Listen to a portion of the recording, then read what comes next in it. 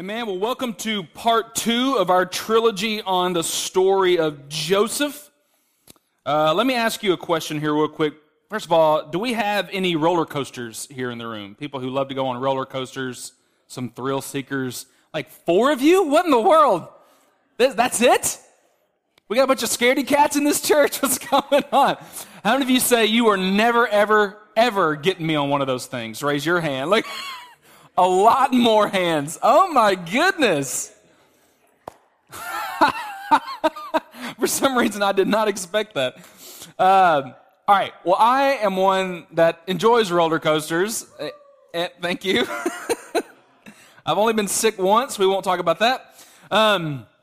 But yeah, so we as a family, we love it too. We go to Six Flags. We go to Disney World. We love the whole deal. We love going on that stuff.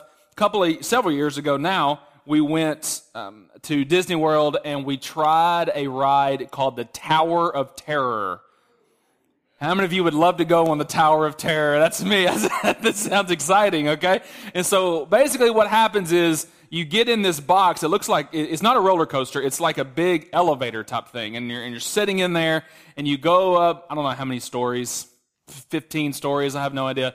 You go up on this thing, and then it kind of brings you out like this, and you're kind of hanging there for a minute, and you don't know what's going to happen, and all of a sudden you drop.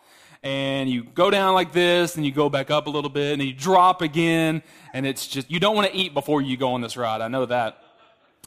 And so we went as a family, and so my littlest Juliet, I want to say she was about 7 at the time. I want to guess. She says, yes, she wants to go on it. All right, let's go. So we get on this ride, and we're sitting there, and I've got my hand on her leg, and she's got her arms wrapped around my arm, you know. And so we pull out, and when that first drop came, her whole body shook, and her skeleton flew out. And it scared her half to death. And so we're dropping, and we're coming back up, and we drop again, and she's kind of starting to cry a little bit. And I'm like, babe, you just got to ride the ride till it's over at this point. I mean, there's nothing I can do. I mean, Dad's here with you. Not much I can do, though. We just got to finish this thing.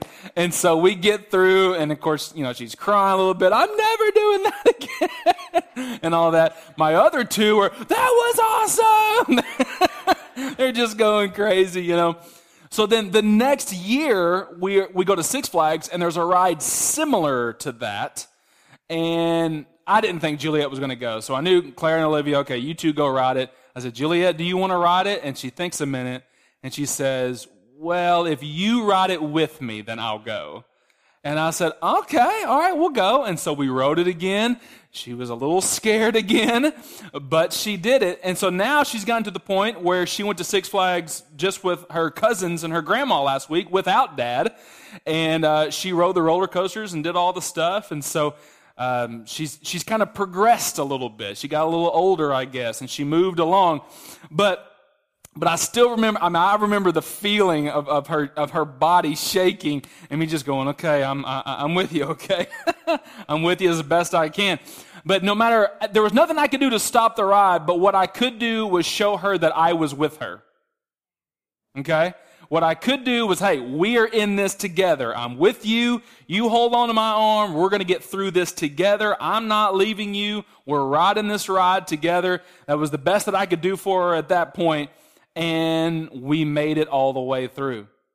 And so I look at the story of Joseph, and Joseph is a little bit like that as well. To kind of catch everybody up, Joseph is the great-grandson of Abraham. So you got Abraham, Isaac, Jacob, and then Jacob has 12 sons, and one of those, his favorite, was Joseph. And so he gives Joseph this coat of many colors.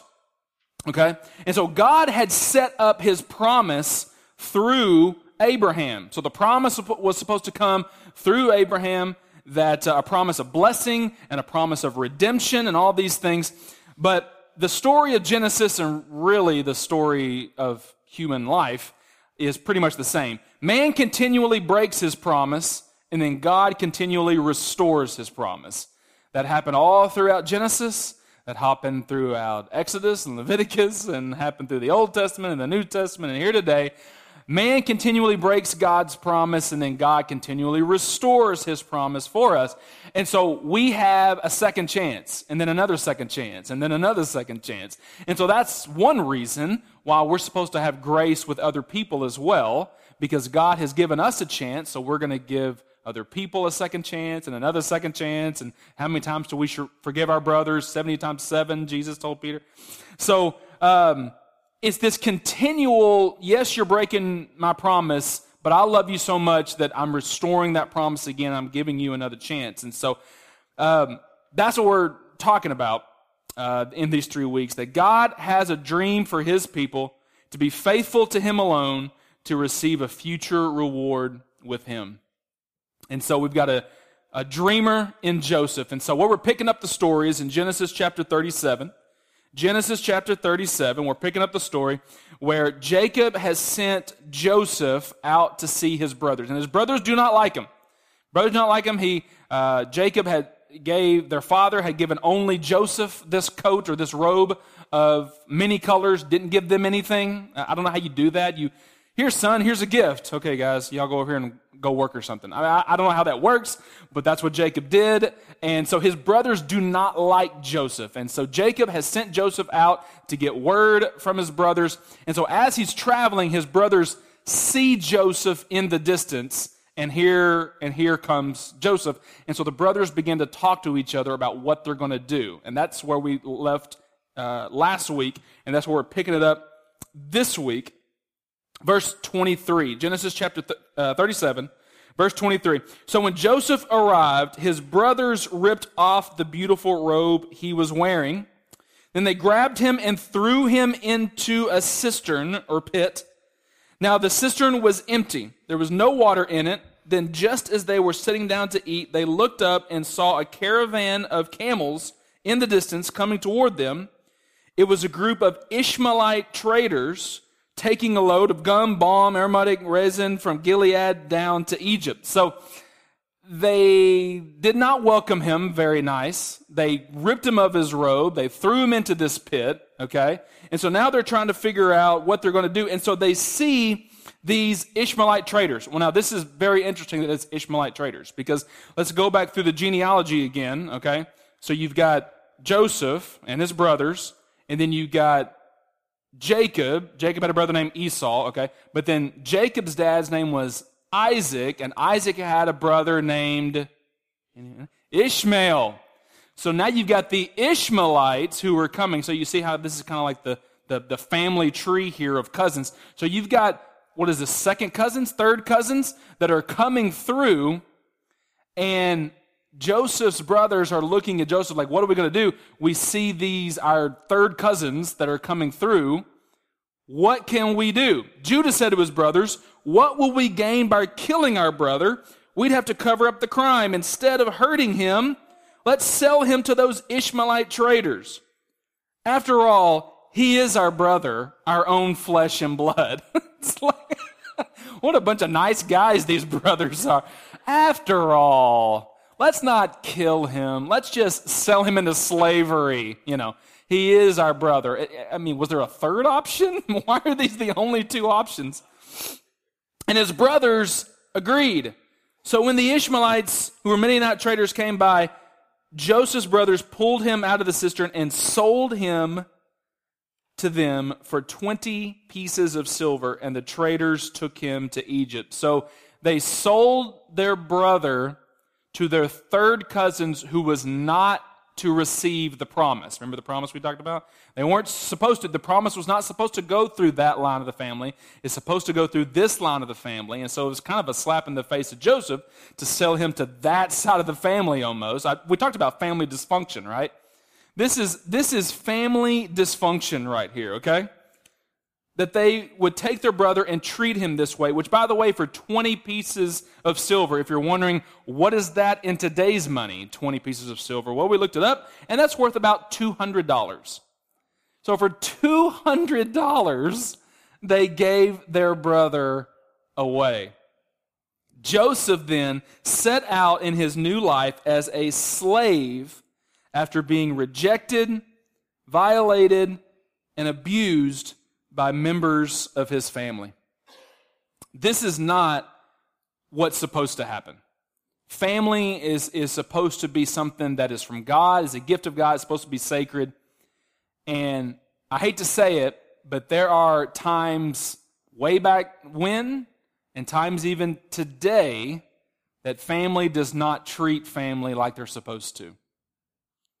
There are stories even today of people going through some kind of abuse from the people who were supposed to love them the most, their family. Listen, this is why men are supposed to act like men of God. Women are supposed to act like women of God. We're supposed to be a family. It's supposed to be a gift of God. We're supposed to treat each other the way that God has created us. But there are many families, broken families here today, who are experiencing the exact opposite of what God has for them.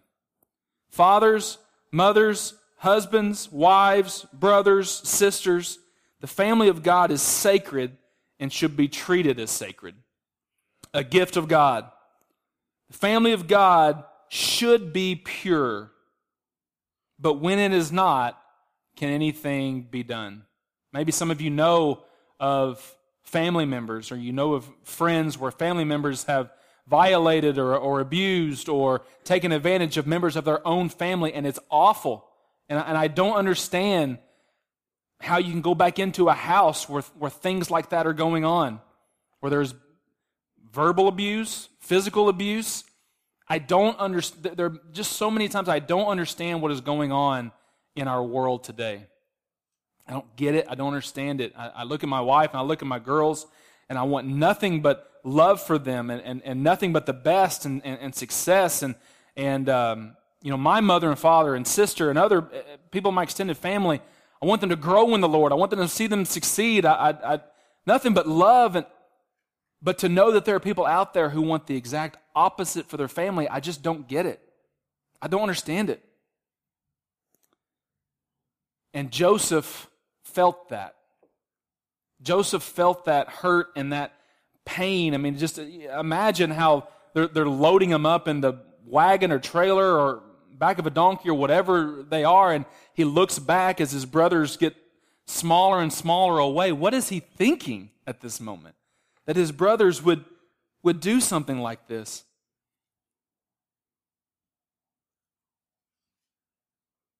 What can be done when things like this happen? When people have been abused in heinous ways by their closest family, can there be redemption? Psalm chapter 34, verse 18, David talked about this. He said, "The Lord is close to the brokenhearted and saves those who are crushed in spirit." I want you to know if you have experienced that here today, if you are watching online and you have experienced any form of violation, abuse, anything like that, the Lord is close to the brokenhearted. And He saves those who are crushed in spirit. Listen, God is with you. What the enemy tries to do is make you feel like you're alone, and there's a divide, and he separates. But I promise you, God is with you.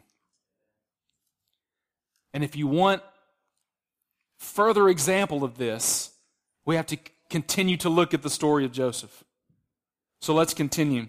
We're going to skip chapter 38. 38 is a story about Judah, and it's a different story. So we're going to pick up with Joseph, chapter 39, verse 1. And I'm going to read a lot of scripture here today because I want you to see it in context. What is actually happening to Joseph, okay? So I hope you like the story of Joseph because we're going to read a lot of it. When Joseph was taken to Egypt by the Ishmaelite traders, 39 verse 1, he was purchased by Potiphar, an Egyptian officer. Potiphar was captain of the guard for Pharaoh, the king of Egypt. Verse 2, the Lord was with Joseph. Everybody say that with me. The Lord was with Joseph. So he succeeded in everything he did as he served in the home of his Egyptian master.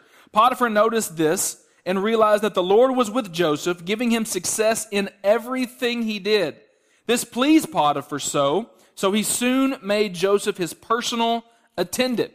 He put him in charge of his entire household and everything he owned. From the day Joseph was put in charge of his master's household and property, the Lord began to bless Potiphar's household for Joseph's sake. All his household affairs ran smoothly, and his crops and livestock flourished. So Potiphar gave Joseph complete administrative responsibilities over everything he owned. With Joseph there, he didn't worry about a thing except what kind of food to eat. So I'm not actually talking about this today, but this is a lesson as well. If you want to receive a blessing of the Lord, spend time with people who remain in the presence of God, and some of that overflow may come over to you, okay? I mean, who are you hanging out with? Who are you spending time with? Potiphar began to spend time with Joseph, and then his house, not even Joseph's house, but his house began to flourish. I'm not talking about that this morning, so okay. Joseph remained faithful to God through all of this, and God remained faithful to Joseph. So much so that there was success in everything he did, no matter what it was. As a slave, his master saw that the Lord was with him so much that there was so much success that even as a slave, he was put in charge of his house. That is incredible. That as a slave that you were promoted to kind of that level of responsibility.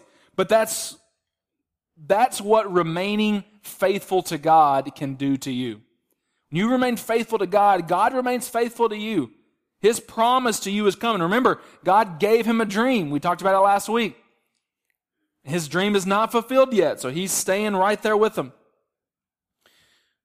Continuing, Joseph was very handsome and well-built young man, and Potiphar's wife soon began to look at him lustfully.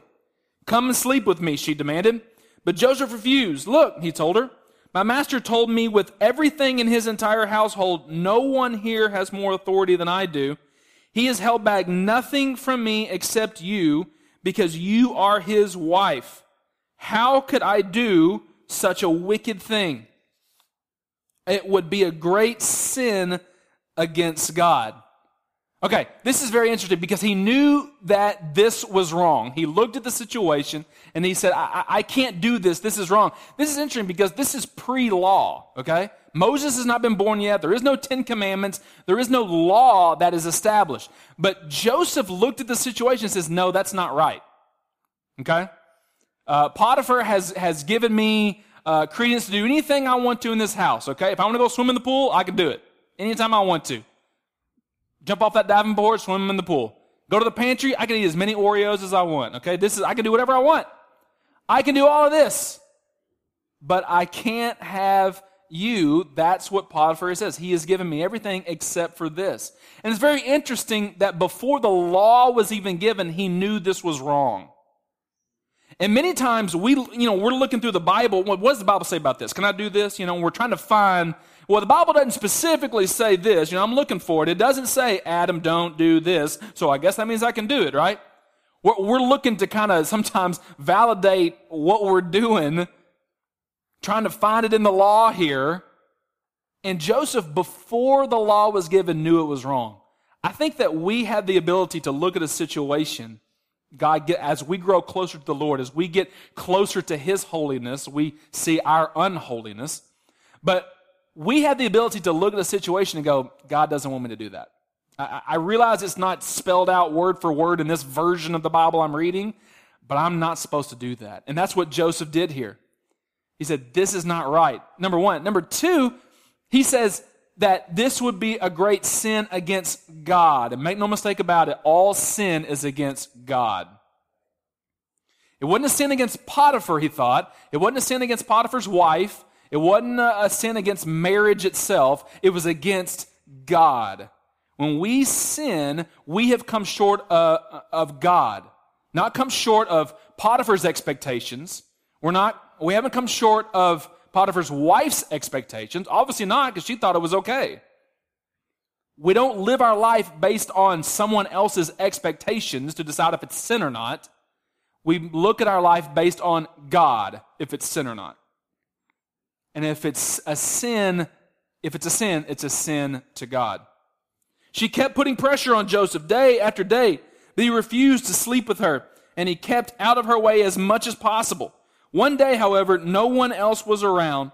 When he went in to do his work, she came and grabbed him by the cloak, demanding, "Come on, sleep with me." Joseph tore himself away, but he left his cloak in her hand as he ran from the house. When she saw that she was holding his cloak and had fled, she called out to her servants. Soon all the men came running. "Look," she said, "my husband has brought this Hebrew slave here to make fools of us. He came into my room to rape me, but I screamed. When he heard me scream, he ran outside and got away, and he left his cloak behind with me." She kept the cloak with her until her husband came home. Then she told him her story. "That Hebrew slave you've brought into our house tried to come in and fool around with me," she said. "But when I screamed, he ran outside, leaving his cloak with me." Now, is that what happened? It's not what happened. He was accused of something that he did not do. Now, I'm not putting thoughts into Joseph's mind right now. I'm telling you what I would be thinking, okay? I am a slave here for no reason because my brothers abused me and kicked me out. The Lord has been with me. God, you said you're going to be with me.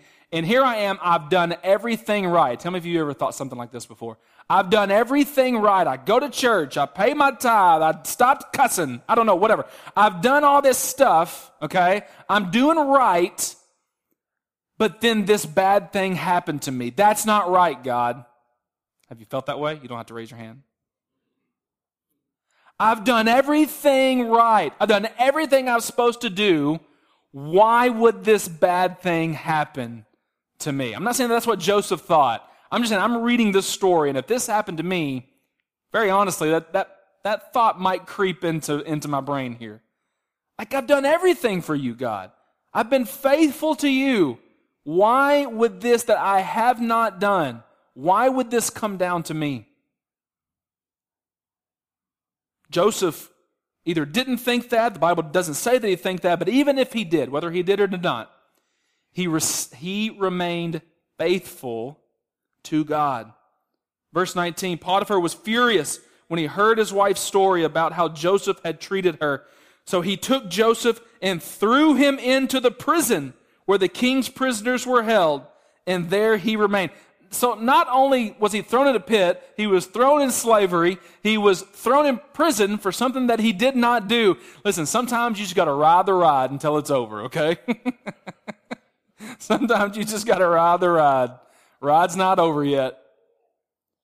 But God's hand was on him the entire time. Sometimes you got to keep riding the ride. But God was with him the entire time. Verse 21, but the Lord was with Joseph in the prison and showed him his faithful love. And the Lord made Joseph a favorite with the prison warden. Before long, the warden put Joseph in charge of all the other prisoners and over everything that happened in the prison.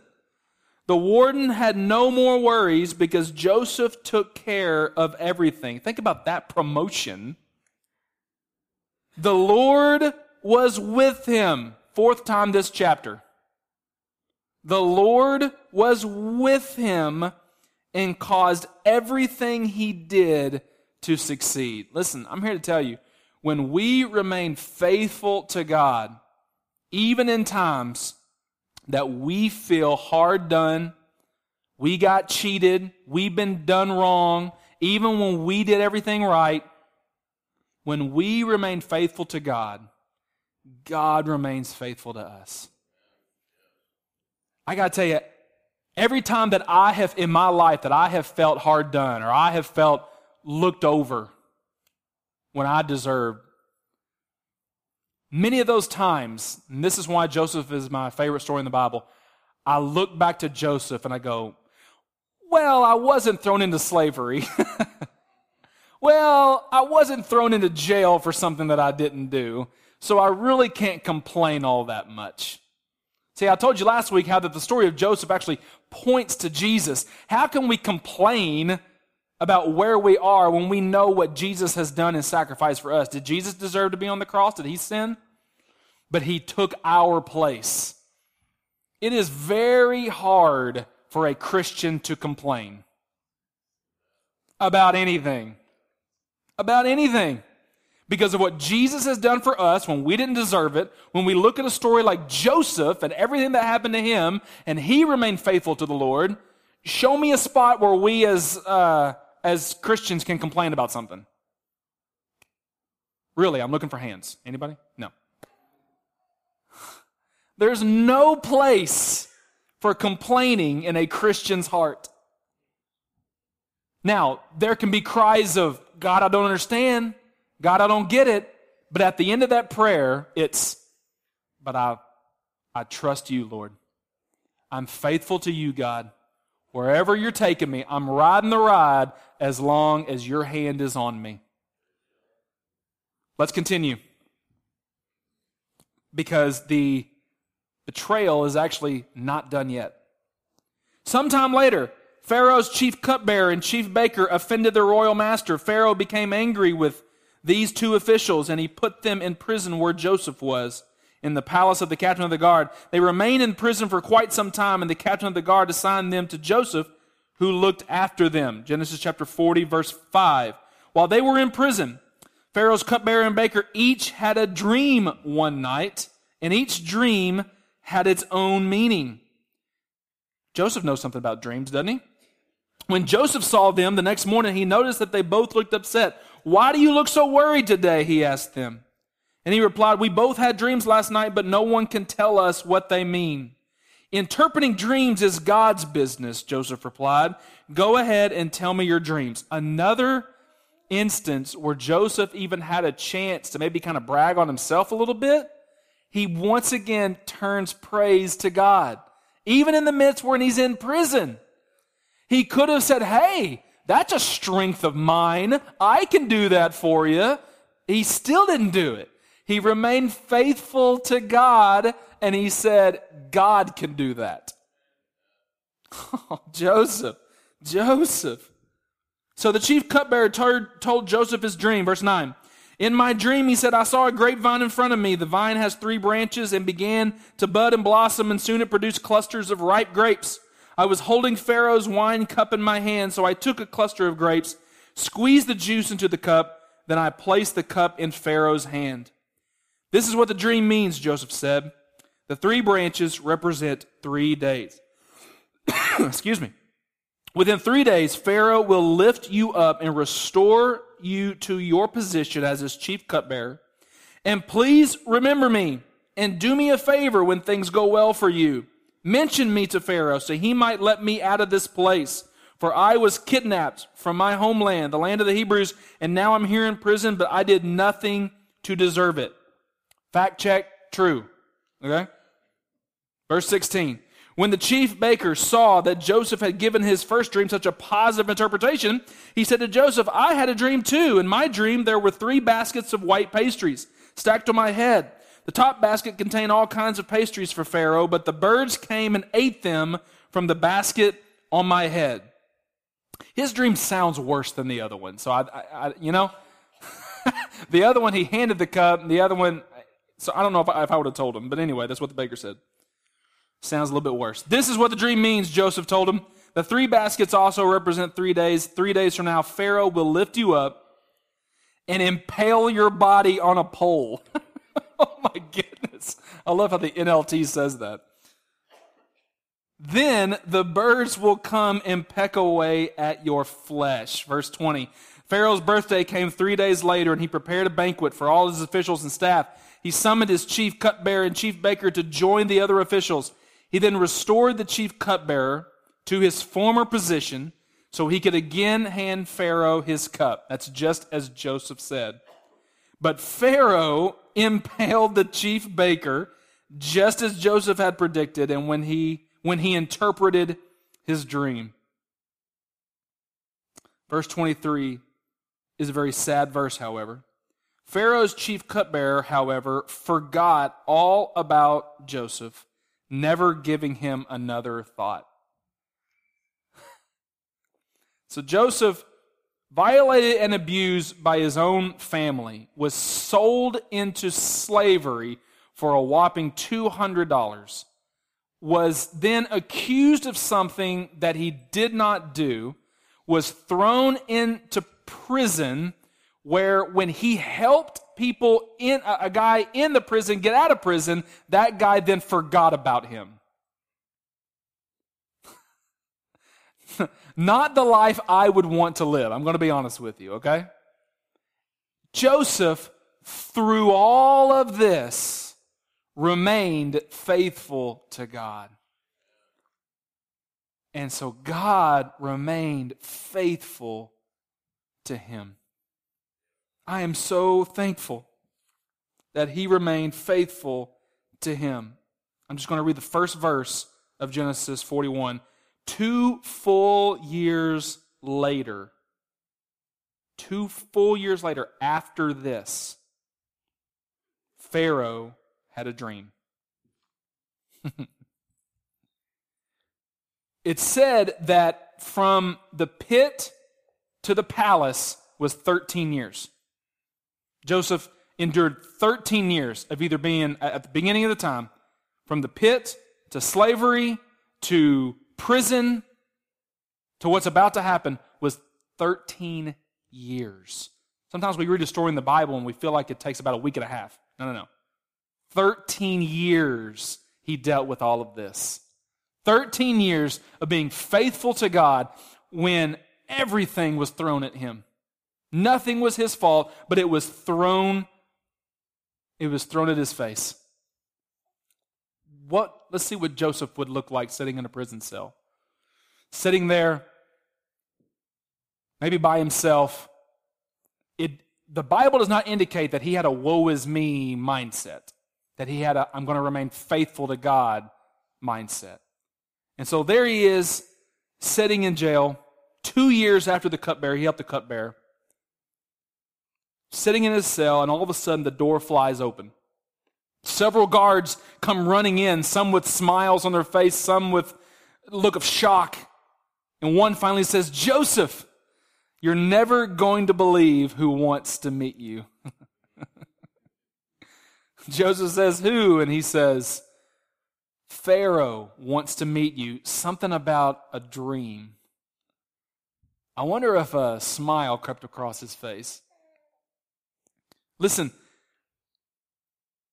it is very appropriate and very good to pray for deliverance. If you're going through something this morning, in fact, in just a moment, we're going to pray for deliverance. If you're going through something, you've been through some things, you don't know which way is up, and you need God to help you, listen, we pray for deliverance. But let me tell you about an underrated prayer to pray for. And that is, while you're waiting for that deliverance, why don't we pray for strength to get through where God is bringing us? What if we pray for wisdom to know what to do and how to see sin? What if we prayed for guidance on the next step that we're supposed to take through this trial? What if we prayed for holiness to get us through what we're going through? What if we prayed for faithfulness to get us through these trials? You see, if Joseph had prayed for deliverance while he was in the pit, he never would have gotten a chance to go to the palace. If he had been delivered during slavery, if he had been delivered when he first got to jail, he wouldn't have had the opportunity to then meet Pharaoh, which is what we're going to talk about next week. We want to pray for deliverance, and deliverance is good, and maybe today is the day for your deliverance. But in the meantime, what if we prayed for strength and wisdom and patience and guidance and faithfulness to get us through where God is bringing us? Because what if God is wanting to bring us to a place, but we've got to go through a couple of things to get there? And if we can get through these couple of things, then God has a dream for us. I don't know about you, but yeah, it might be tough. But I'm going to follow God. I'm going to have trust in God. The God of creation, our Father, His Son, our Savior, the Comforter, the Holy Spirit, He is with us. We are not alone. We're not alone in this. Look at me. You are not alone. through whatever trial, through whatever difficulty, through whatever relationship thing or family thing or financial thing or whatever thing it is that you're going through, you are not alone. God has his hand on you.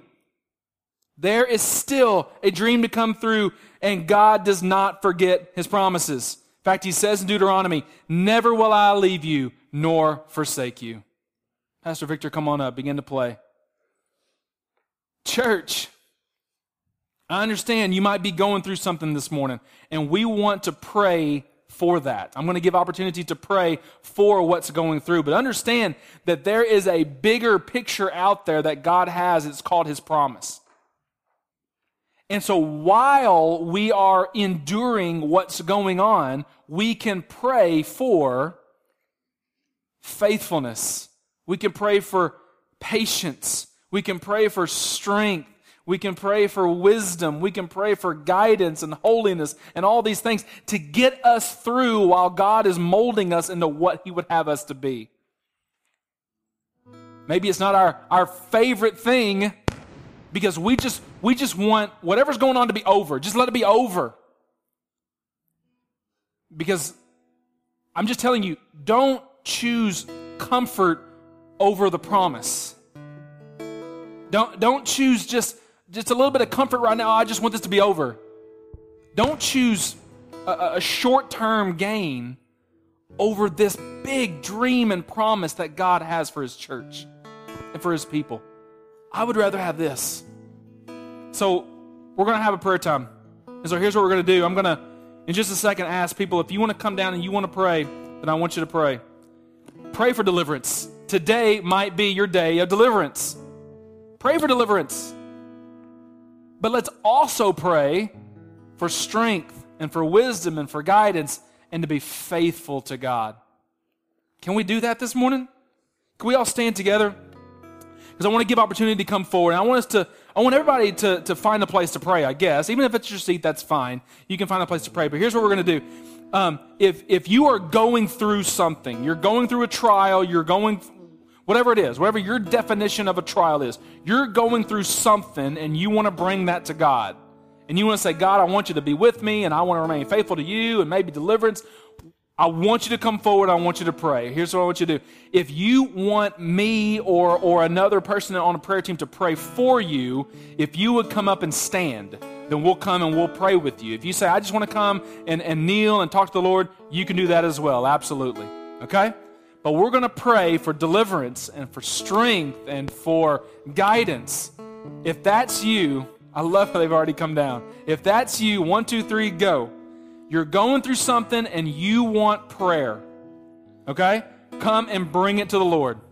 If you just want to kneel and just talk you and God, absolutely do that. If you want someone to actually physically pray for you and with you, then come down and I'll pray with you, and I want to invite prayer warriors. If you know how to pray, you've experienced deliverance in your life, you know what it's like to pray for and to know what strength is and what guidance is, then I want to invite you to come and I want you to pray with us, okay? But let's find a place to pray, whether at your seat or down here. Let's find a place to pray and pray that God would be with us. And if you say, yep, I want you to pray with me, then I want you to stand. If not, then come and kneel. Let's pray. Let's pray. In this place right here is where you find deliverance. Amen? In this place right here is where we can find strength and guidance. And we want to come to a God that makes us whole. Let's pray.